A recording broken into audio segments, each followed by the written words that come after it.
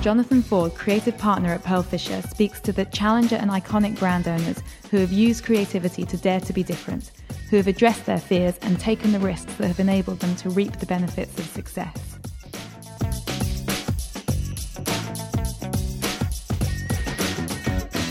So today we're continuing our discussions with icon and challenger brands, and in the Pearl Fisher studio I have Brendan Harris, who is the chairman and CEO of Froosh, which is a smoothie brand in Scandinavia which is making a big impact. It's available in all the Nordic countries and is the number one smoothie brand for that region. Froosh holds a big award for the best fruit smoothie in Scandinavia, and it was voted for by a panel of Michelin-starred chefs, so it says something about the quality of the product and the experience. Interestingly, Froosh is part of Unilever Ventures, which is the European venture capital arm of Unilever, and Unilever Ventures invests in early stage companies to see how it can strategically be relevant to Unilever and benefit from the bigger kind of corporate assets. So prior to his time at Froosh, Brendan was with Coca-Cola for 10 years, and most recently being the president for the Coca-Cola Italy division. And so he comes with a big pedigree and ideal experience to take into a smaller dynamic challenger brand. And knowing that he's a very keen footballer, I know he's definitely out there to compete with the big boys. So we are here today to talk about Froosh, once a tiny smoothie brand that is now making a big impact both in terms of identity, design and market share. So Brendan, welcome to Pearl Fisher. Thanks, Jonathan. So at Pearl Fisher, we've been looking at for some time the future of the healthy brand sector, and how brand communication in this area has shifted both visually and verbally. When we began our conversation with you, you came to us with a very interesting brief that caught our attention, and it was summarized with 3 words: fucking brilliant smoothies. And we were interested in the thinking that got you to that brief in amongst all this change in the healthy food and brand sector. Was it simply that you were out there for attitude's sake, or were you aware of a new language that healthy brands were communicating, and that you wanted to be part of that? I think the starting point for that was the recognition that so many health and wellness brands in Europe, whether it's snack foods or beverages or other categories, had got themselves into a rut. There was kind of a default brand positioning, which was if you were to be made into a person, it would be a hippie with sandals and long hair and a goatee beard and proclaiming a message of peace, a kind of Woodstock generation brand positioning. So many brands across Europe, when you look at the health and wellness sector, seem to fall into that same positioning, with one form or another of that same positioning. It's almost as if the brand managers are cloned all over Europe, and they fall into this positioning. When we talk to consumers in the Nordic countries, and we did quite a lot of research at the beginning when we acquired this business, what we discovered was that consumers don't respond to that language. Maybe they did once, 10, 15 years ago, but the world has moved on. And as a matter of fact, young consumers particularly, when I say young, I mean, let's say 20 to 35-year-old young adults, see healthy eating as a necessity for themselves, but they don't want to be lectured about their food habits. And this is a really important point, I think, that we need to recognize as brands in this sector. Instead, what happens is that consumers have a debits and credits mentality with food. They understand that they do need to eat healthy stuff, fruits, vegetables, and so on. But at the same time, they're not willing to give up on all those indulgences in life because they think life is short and it should be lived to the full. So you have this notion where someone will go out, let's say at lunchtime, and have something really healthy for lunch, a salad and a glass of water. And they'll feel so virtuous in the afternoon that they'll have a chocolate bar with their afternoon coffee. Mm-hmm. And you have this debits and credits mentality, which I'm sure, Jonathan, is the same for you. When you go out binging and drink beer and you have pizza with your friends, the next morning you have a detox breakfast because you feel you have to kind of balance things up. I may have been somewhere like that in the past, yeah. So I think what we tried to do was capture this notion that we don't want to lecture consumers. We don't want to tell them that they need to live their lives this way or that way. What we wanted to do was try to fit in with the way that consumers think about their lives themselves. And I think this notion that you can combine fantastic, high quality, healthy beverages and snacks with an attitude to life that is cheeky and funny and mischievous might have sounded 10 or 15 years ago as if you were smoking something very powerful, that those two things couldn't fit together, that they would somehow fight with each other. But you look at the way some brands in this sector, and I take Jamie Oliver as a fantastic example. If you forget Jamie as an individual, look at the Jamie Oliver brand. It does combine a passion for excellence and great quality with a cheeky, funny personality that also makes people think and makes them smile and provokes them and so on.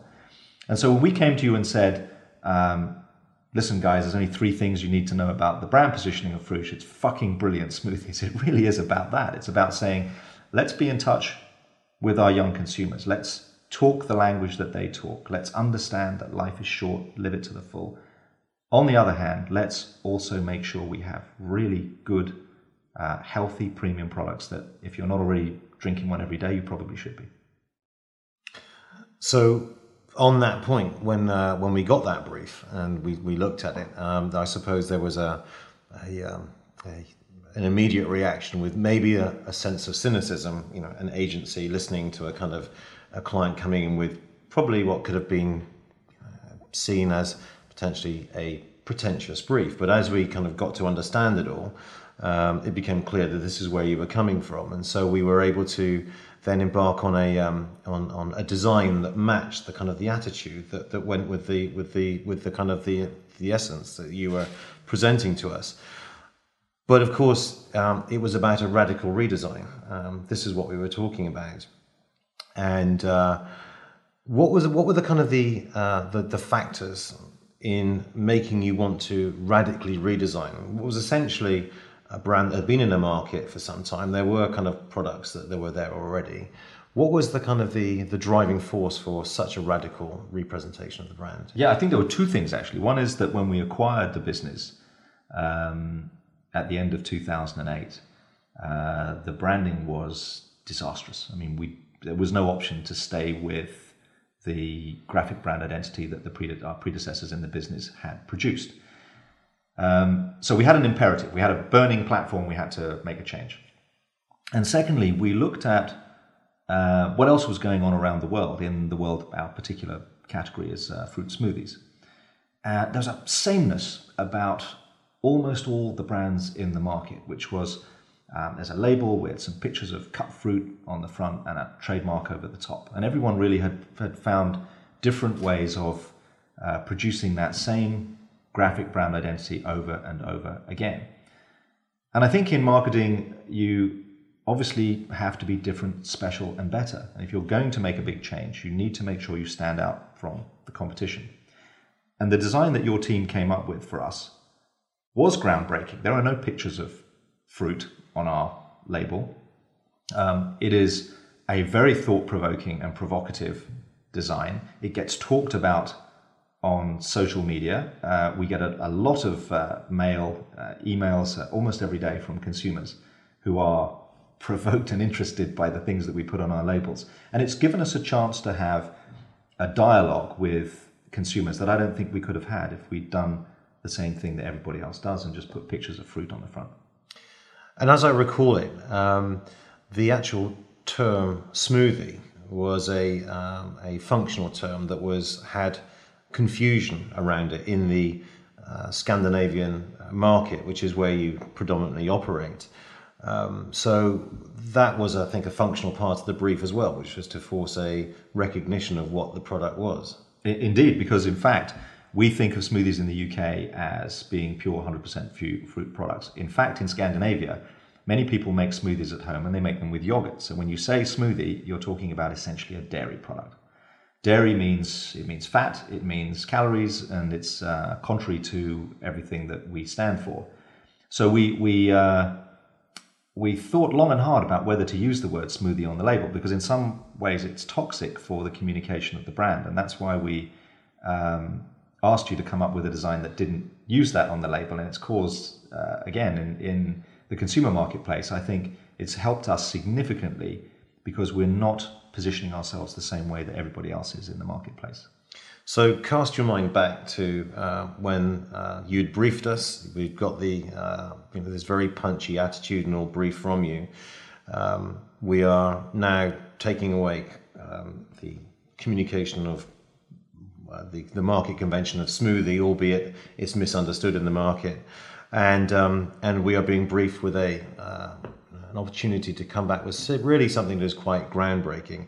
How did you personally feel about that at that stage, having been president of Coca-Cola Italy, for 10 years and seeing the way things were done? Was it a cathartic experience for you to both brief an agency like that and then respond to when the work was presented to you?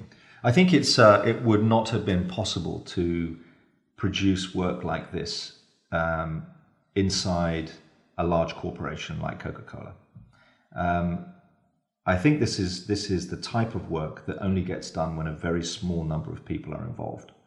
And as it was, we had you, the agency, we had my team, the management team, and we had our colleagues from Unilever Ventures. We had a very short line of people that had their input into it. We asked you to be brave. We asked you to be adventurous. And when the designs came back, we were delighted with it because it genuinely was different. It was work that we felt would make a big difference for us in the marketplace. We could see that just looking at it. The cues that the new graphic brand identity was likely to pick up on in the consumer marketplace, I think were very positive for us. I wasn't in the least bit concerned about making such a radical change. I wanted to make sure that we were true to the brief. And I think, in fact, the designs you came back with are absolutely true to the brief. But beyond that, I think we just have to put aside all of our fears about, is this going to work, is it not going to work, and do the right thing for the brand. If we've decided what the brand essence is, and we've got a design that fits with the brand essence, then I think the rest will look after itself. And for the benefit of the people that are listening, can you talk about your perspective on research for Fruche and the reasons to go with or without research? Yeah, we did some research, but I do think that research is about getting clues and not answers. And I think if any marketer is out there looking to focus groups or other types of research in order to figure out what decisions to make, then I think they're making a mistake. Because consumers in research say things they don't mean, they follow the crowd, they say things that they regret later on, they change their minds. Using research, I think it does need to be used very, very carefully. We used some in the process of putting this graphic brand identity together, but mainly it was about the conversation with consumers first, before we sat down with you to give you the brief, so that we understood what the consumer mindset was in the Nordic countries. But after the design had been produced, then we felt very comfortable with it and it went ahead essentially without any further research. That, by the way, is very different from a large corporation where you can, I'm sure you have many clients in larger companies that put everything through endless focus groups before it can be approved, and that's something we didn't do at all. And, well, talking of that, the relationship between Fruche and Unilever is interesting because you are part of Unilever Ventures, which, as I've already mentioned, looks to invest in early stage companies and that can maybe have an impact on, I suppose, Unilever in the bigger sense later on in life as they develop. Is the Unilever Ventures mindset as supportive and encouraging to take the kind of risks and make the kind of changes that you personally took? Is that in their attitude towards all the brands that they're investing in? Yeah, and I'd say actually that they are a very good principal owner of the company, because in the venture capital and private equity world, which I've been working in since I left the Coca-Cola company, I have found that there's a spectrum. And on one end, there are firms that micromanage their management teams. And at the other end, there are firms that stand back and let the management teams do more or less what they want. And Unilever Ventures is very much towards the latter. They are heavily involved in the business. They act as a very strong support for the management team of Frush. But they also respect the right of the management team to make decisions for the business. And I think that's such an important thing for us in the management team at Frush, that we know we have the support of our venture capital owner, but at the same time we are authorized to make decisions. And of course that means we have to live with our mistakes as well. Unilever Ventures model, I think, works particularly well because they are staffed with a mixture of corporate finance professionals and people from the Unilever organization who've been in marketing mainly and other functions within Unilever. So we're able to draw on them for help, advice, input, insights into the work that we're doing in a way that probably wouldn't be possible with a pure venture capital firm that had no operational people inside it. So, talking about the Unilever Venture model, do you think it's a good template that actually, well, I think you've kind of acknowledged it, it brings innovation to Unilever? Stop, I'm going to say that again. Okay, got that, John. Put that as a marker. Okay, start again. So talking about the Unilever Ventures model, you obviously think it's a good template that brings innovation to Unilever and to the market generally. Do you think that's something which other organizations could benefit from? Yeah, and obviously I can't speak for Unilever as I'm not a Unilever employee, but I think what Unilever Ventures does is it creates a laboratory inside the Unilever family, if I can put it that way, where new ideas and big ideas can be nurtured and grown in an environment that's outside of the corporate environment. So I think one of the benefits that Unilever gains from Unilever Ventures is having this little laboratory cooking away with all sorts of ideas. We're one of, I think, approximately 20 companies in the portfolio. And of course, there are going to be, inside those 20 companies, all of which are early stage businesses, there are going to be some very good ideas that make it big, some of which I assume could also find their way into part of the mainstream Unilever portfolio. Of course, Unilever Ventures is a venture capital firm. Their primary objective is to make a return on the fund that they manage. But at the same time, there is, of course, this angle, which is, are there going to be some ideas out there that Unilever Ventures can nurture and grow, which will then become big ideas for the Unilever organization? So in a way, both you and I, having worked for and with much bigger corporations and companies than, say, Frush, and we see some of the kind of the roadblocks to creative expression of brand or creative innovation. This is a perfect way for, I suppose, really to foster challenger brand thinking that will benefit in the long term, potentially a much bigger entity. Yeah, indeed. And in fact, I think that many listed companies, most of the large corporations in the consumer brand world are listed companies, are affected significantly by the 13-week cycle of updates to the analysts. And it does put a lot of pressure internally within the business to make sure that 13-week cycle is doing its job for the share price. And that can generate unfortunately, some short-termism in businesses that isn't there in the venture capital and private equity model. I think what's so appealing to those of us that have come out of the big corporate world into the world of venture capital and private equity is that in a world where you are not subject to the regular updates to analysts and you're not subject to the scrutiny of the public markets, you do have the ability to, provided of course you can persuade your venture capital owner that you're doing the right thing, you get the opportunity to put together a genuine 3 to 5 year plan to turn the business around, recognizing that there are going to be inside of that some quite big changes that are going to occur.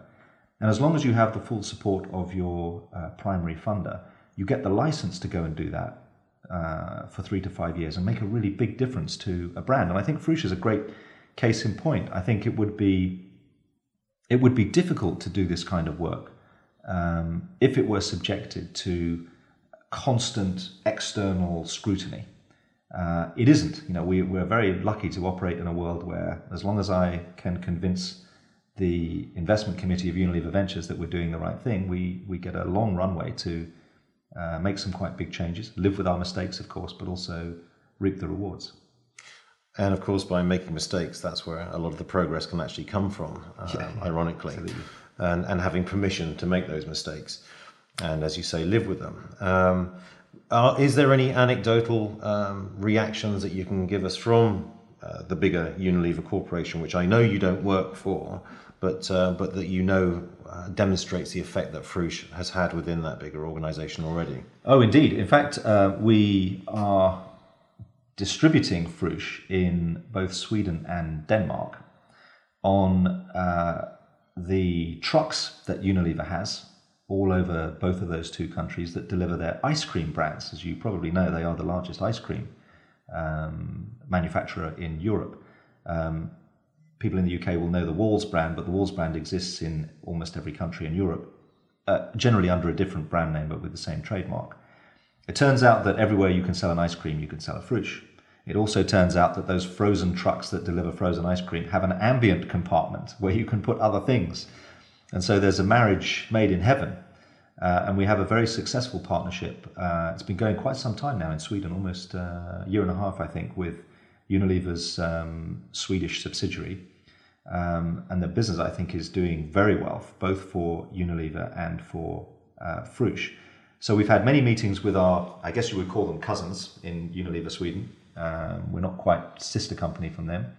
And I think what they're able to see is that here is if I can call it a Unilever family company, for want of a better term, has come up with a really nice idea, executed it well, and it fits well inside what they're doing with their ice cream business. And I have to say, I think that relationship works really well. Great, that's good. It's great to hear. Coming back to Froosh and the brand identity that we created for you, people that have seen it will know that as you briefed us originally, to change the rules of the market, that's something that we did. There is completely no representations of fruit on the label. It's heavily statement driven. They kind of almost have a propaganda kind of feel about the statements that are supporting a healthy lifestyle in a very creative and attitudinal kind of way. And of course, the reference to smoothie is gone. It's about Froosh and fruit bottled.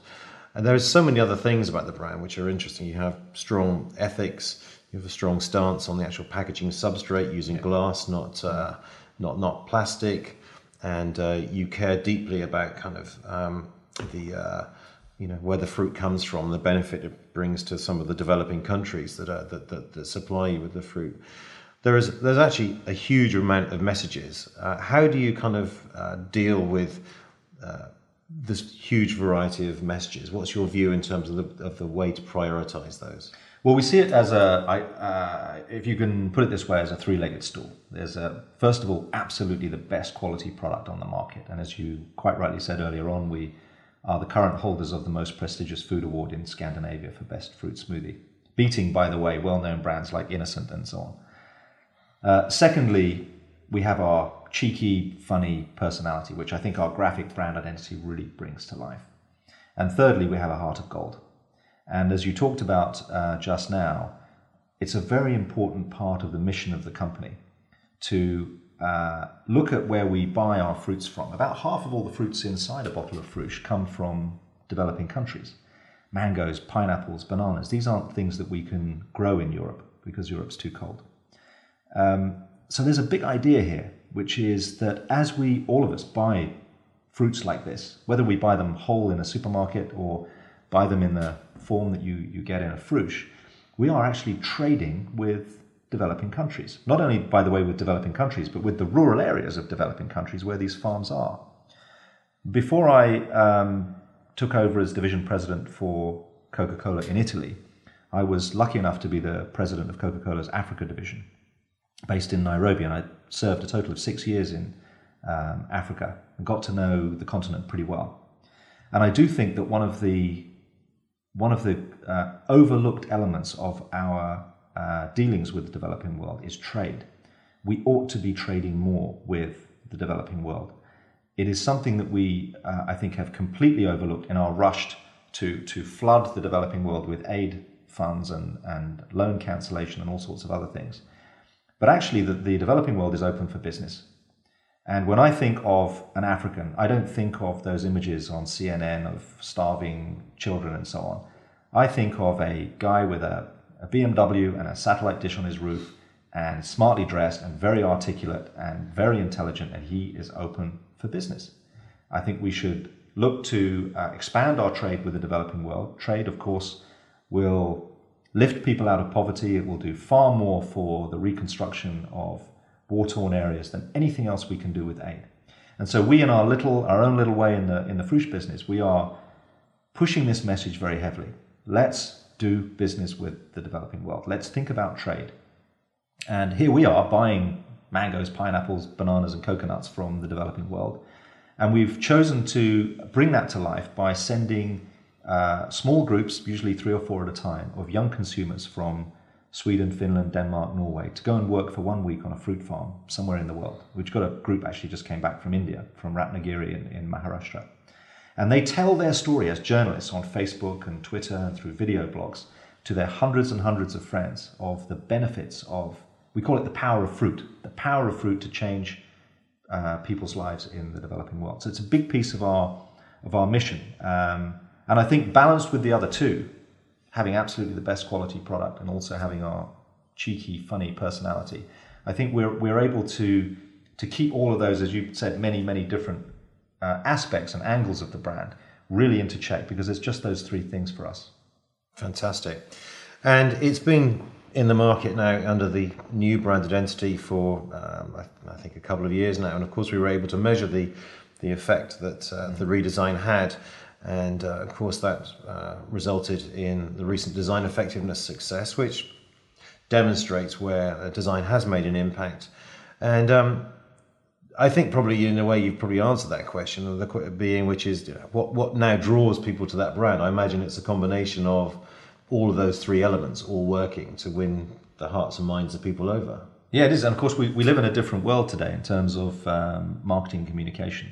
We've never done any above-the-line marketing at all in Fruitz, nothing in 3.5 years. And of course, we live in a world now with social media particularly, where consumers are having a conversation amongst themselves. It's very different from the world when I started as a young marketer all those years ago, where you made ads which talked to a consumer, and the consumer either got the message or they didn't get the message. In the world we're in today, much more powerful is that the internet and social media has turbocharged word of mouth, personal recommendation from a friend. But the question that we have to ask as marketers is, how are we going to be in that conversation that consumers are having? Now, of course, if we're all we're doing is throwing our message in there through paid bloggers, it'll get found out because it's so transparent, and of course consumers see through it. I think the point about it is to be the company that you want to be, to make sure that you model your brand and your corporate ethics around something that you feel proud of, and then let consumers discover it on their own. And I think what our graphic brand identity has done, because the labels are very thought-provoking and some of them quite shocking, is it does get attention, and it gets consumers to find out a little bit more about us as a business, more about us as a brand. And in that process of discovery, and most of this is happening without us even seeing it, because it's happening as people are talking to each other on Facebook and other social media sites, that's the benefit for us. That's what's driving the brand forward. That's what's getting the brand more closely connected with the consumers that we need to talk to. Fantastic. And there are so many facts and figures around the success of Fruitz over the last couple of years since the rebrand and the builds that you've been doing on that. But you are the number 1 smoothie brand in the Nordic region, and I think that is that's a great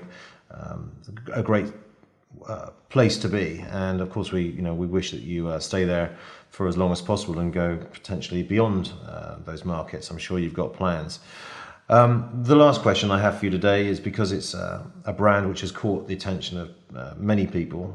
I know that from conversations I have with clients and designers and people in the world of communications, is about advice that you personally would like to give to people that are going through the process of change or about to process it.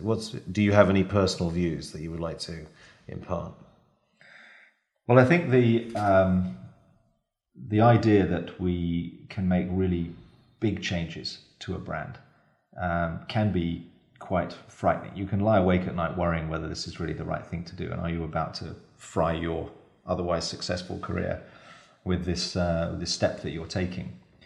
And I would say that the best thing to do is be really sure about the consumer marketplace that you are operating in. Do your homework first before you sit down with the design agency and understand the market that you're in as thoroughly as you can. That's your one long-term protection, that what you're doing is the right thing to do and that consumers will respond properly to it. And it does take a lot of time. I don't think you should give it to a research agency and tell them to come back with a report. Sit in the focus groups and sit with consumers. Talk to consumers in the street. Talk to them on the underground or the subway or the Tunnelbahn or whatever it is. Find out as much as you can. And for me as an outsider, I'm obviously not from the Nordics, but I spent a lot of time talking to consumers before we sat down and wrote this brief, and it was an eye-opener. And by the way, the Scandinavian countries are very different. Sweden is very different from Denmark. They're both very different from Norway, and the three of them could not be more different from Finland if they were on a different planet. So it is important to make sure that you have that understanding and that you can build something which you know is going to work because you've done your homework first. Great. Well, on that note, I want to say thank you very much for coming in today and having a chat with us, and wish you all the best of luck with Fruush in the future. And thank you very much, Brendan. Thanks, Jonathan.